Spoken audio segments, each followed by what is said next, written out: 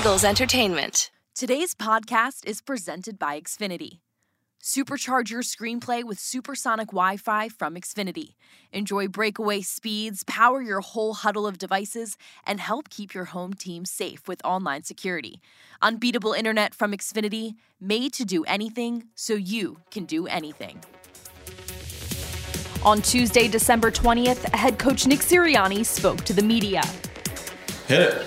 What's Jalen Hurts' injury and how long will he be out? Yeah. Okay. I'm never going to put a timetable on anybody. I know you'll never put a timetable on him. He's at a sprained shoulder, and I do not put it past Jalen Hurts. I don't put anything past Jalen Hurts as far as his mental and physical toughness. So there's a chance he could play this week. And so he is one of the toughest guys I know. And he heals fast. He's a freak. His body is not like, pardon me, yours or mine, right? And so I'm shaming myself there a little bit too. His body's not like ours. He heals fast. He came back fast from his injury last year, and I will not rule him out. I will not put a timetable on him. And we'll see. We'll see what happens this week. But both guys he'll be ready to go if he can play this week, and so will Gardner. If it needs to be Gardner, how much of the offense changes, and where's your confidence level? Yeah, again, we're going to have to plan for both guys to play. We're going to have a plan for Jalen to play. We're going to have a plan for Gardner to play, and so there will naturally be some differences. Because why? Because there's going to be things different that Gardner likes that Jalen might not like as much, and vice versa.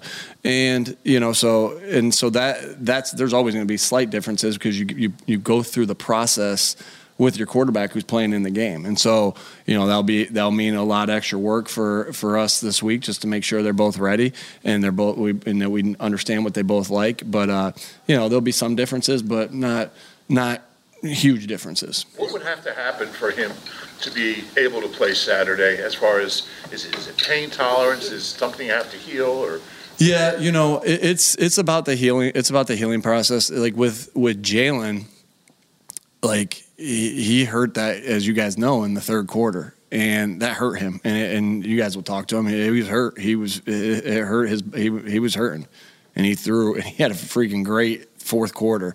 So pain tolerance with this guy, I never worry about. He's a unbelievable competitor, unbelievable toughness. This is why every time there's a question asked about Jalen, the first thing that you get, regardless of how he's playing or whatnot, is about his leadership ability and his toughness, both mentally and physically. And so it'll be more about the healing with Jalen than it will be about the pain, because he can play through anything. What have you seen from Gardner's ability to kind of stay ready this season? I mean, he's only gotten in a couple games. He's what you want out of your backup quarterback, to be ready with limited reps. Now we're able to do things differently than I think the most places I've been. We take a lot of time, and we have a lot of developmental reps. And I told you guys, like, some of the developmental periods that we stuck with from last year that we continue to have is like, hey, why are we, do we want to cut this? No, Gardner Minshew rule, right? Gardner wasn't here in the last training camp, right? 2 years ago training camp. And we gave him those developmental periods, and he developed in the offense. We already knew he was a great player, but he developed in the offense so that when if his number got called, he'd be ready to play, and he went out there and played. And so, it's Gardner first and foremost, his ability to, be able to do a lot without reps, because just how high his football IQ is. Is Jalen going to be taking part in the walkthrough this afternoon?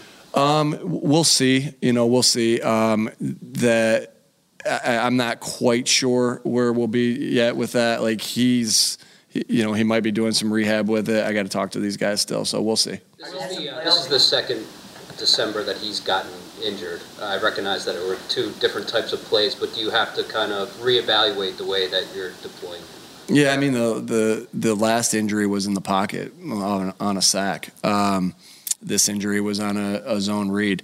And so, for us to be the explosive offense that we want to be, Jalen is a very good passer, and he's shown that he's become a better passer by each game that he plays. But he's also in that MVP race, which, in my opinion, he's played better than anybody in this league so far this year. And, he's in that MVP race because of his dual threat ability. With his ability to not only do what he's been doing passing the ball, but also what he's been doing running the football. And that comes different ways. I think he's got, what does he have, 13 touchdowns of different ways to do that. So like I said, we're always going to think about his safety first. And I know you guys are probably like, well, he got hurt. Well, he also ran for 180 yards against Green Bay. And I get it. Sometimes it's a result-based thing. Like, well, he didn't get hurt that one. He's our MVP. Oh, he did get hurt. What are you guys doing, right? And so I get that. That's going to be part of the scrutiny, and I understand that. But we are who we are as an offense, explosively, scoring-wise, all those different things, because Jalen can do so many things, both running the football and passing the football. As a playoff team with big aspirations, why not be patient? And how do you factor that into the approach? Because we don't take anything for granted. We want to make sure that we go out there and take care of our business. So we need to. We all know we need to win one more game to make sure that we have our win the division, and that's your first goal that you want to do. And so we want to go out there and win this game. And if a guy's ready to play, then he's ready to play. Like, we're never going to put the guy in a scenario where we're going to be, detrimental to him, right, or set him back. So it is all about if he's ready to play. And we think that that's a possibility. So you're saying it's black and white? I'm saying, pardon me. So you're saying it's black and white, either he's ready or he's not? Yeah. Or is there a gray area where... Yeah, I mean, you want everything to be black and white in this game, but in all, I've learned this a long time ago, and a lot, like, we want it to be black and white with his reads. We want it to be black and white with his checks, but there's elements of gray that you have to live in. So we'd love for it to be completely black and white, but we got to, it might not be. There might be some elements of gray in there. So as a coach, the Cowboys are a team that you might see in the playoffs, with this game coming up in the playoffs, relatively soon. How do you balance that in terms of preparing for this game? You got to do what you got to do to win this game, and that's always our sole focus. And you start to think, and then there's a time for after this game, be like, all right, what did we do this game? How can we mesh this, or how can we do that to make it look like this? And so you do what you need to do to win every single game. You always are in the moment. Like, you guys will always, you'll never get that out of me where I'm saying, hey, let's think about in 3 weeks here. It's always, how do we do what we need to do to win this game? And that will be on our for, and then we'll worry about how we mesh things together later if we do play them again. Getting back to that gray area you were talking about as a coach, we all know Jalen's toughness.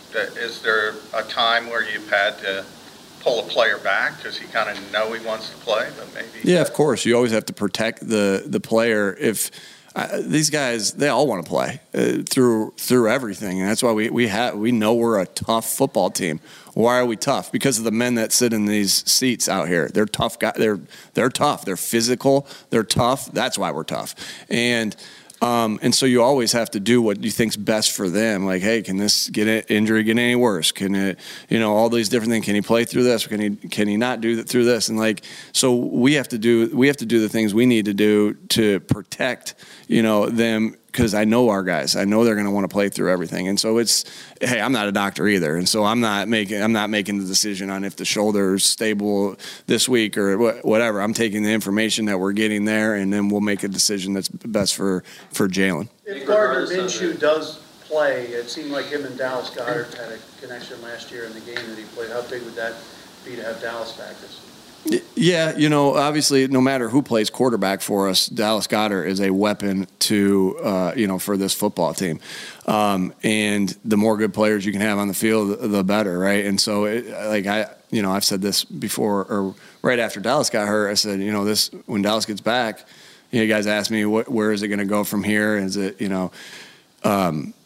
who's the system running through now, or who's the plays running through? And I said AJ and Devontae will get more, and then we'll get to mix it up. Well, Dallas is back now. We'll run through those three guys again. Nick, even before the play where Jalen got hurt, there were quite a few where he took big hits on those read plays. In game, do you have those conversations to figure out if the risk is worth the reward? Yeah, sure. Always, if we feel like, what happened on the play where he got hurt, we had run that play earlier in the game, and I think we got 5 on it, and we were able to pin the edge, right, with number 9, with Brisker. Pascal pinned the edge. We got around the outside, which is what the design of the play was. Well, at the snap of this one, the second time, we had to block out because Brisker jumped outside. Good recognition by him. And what happened was the guy that gave us the pull read retraced and was able to get back in on the play. I mean, that's just you guys watch the tape. That's what happened. And so again, you're always thinking that you're safe because you don't want to put them in harm's way in the first place. Like really, at the end of the day, we had 2 plays that were called runs for Jalen, and that he actually asked me about it. He checked to those 2 and then there was one other one. He checked to 2, and then there was one called run, and the rest were zone reads. And what the benefit of zone read is, we have this great offensive line, but I was always taught you win games on the front side and you win big ones on the backside, right? The backside wins, it was really easy as this. Front side wins games, backside wins championships. So we got to be great. And the whole point of it was like, you have to be great on the backside. And well, sometimes on the backside, what happens is your angles aren't good, right? You might have good angles to this side, but the backside has to reach and get through. So what's a way to counter that? Well, you counter that with zone replays, right? And so now you're reading the backside and with better angles as opposed to trying to cut off the backside. That is a huge part of our success in the run game, and a huge part.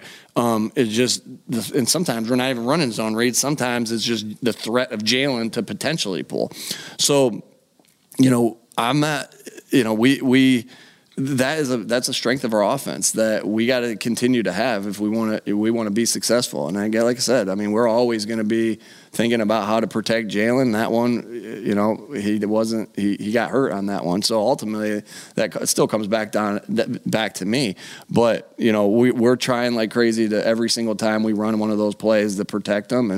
And what happened on that play was it got spit back inside. A year ago, Jalen stood up there and said he was going to play against the Jets, and you guys listed him as a limited participant. How much does he have to practice to be able to play? And what happened last year in that went from him saying he's going to play to him not playing? Every game's a little, like every player's a little different on, I wouldn't say, hey, this is the rule. Like if you don't practice, you don't play. Like I think that's a living in an extreme world. And wise man avoids all extremes, right? You don't just say, hey, this is it when it comes to that. And there's some things you do that with, but not this.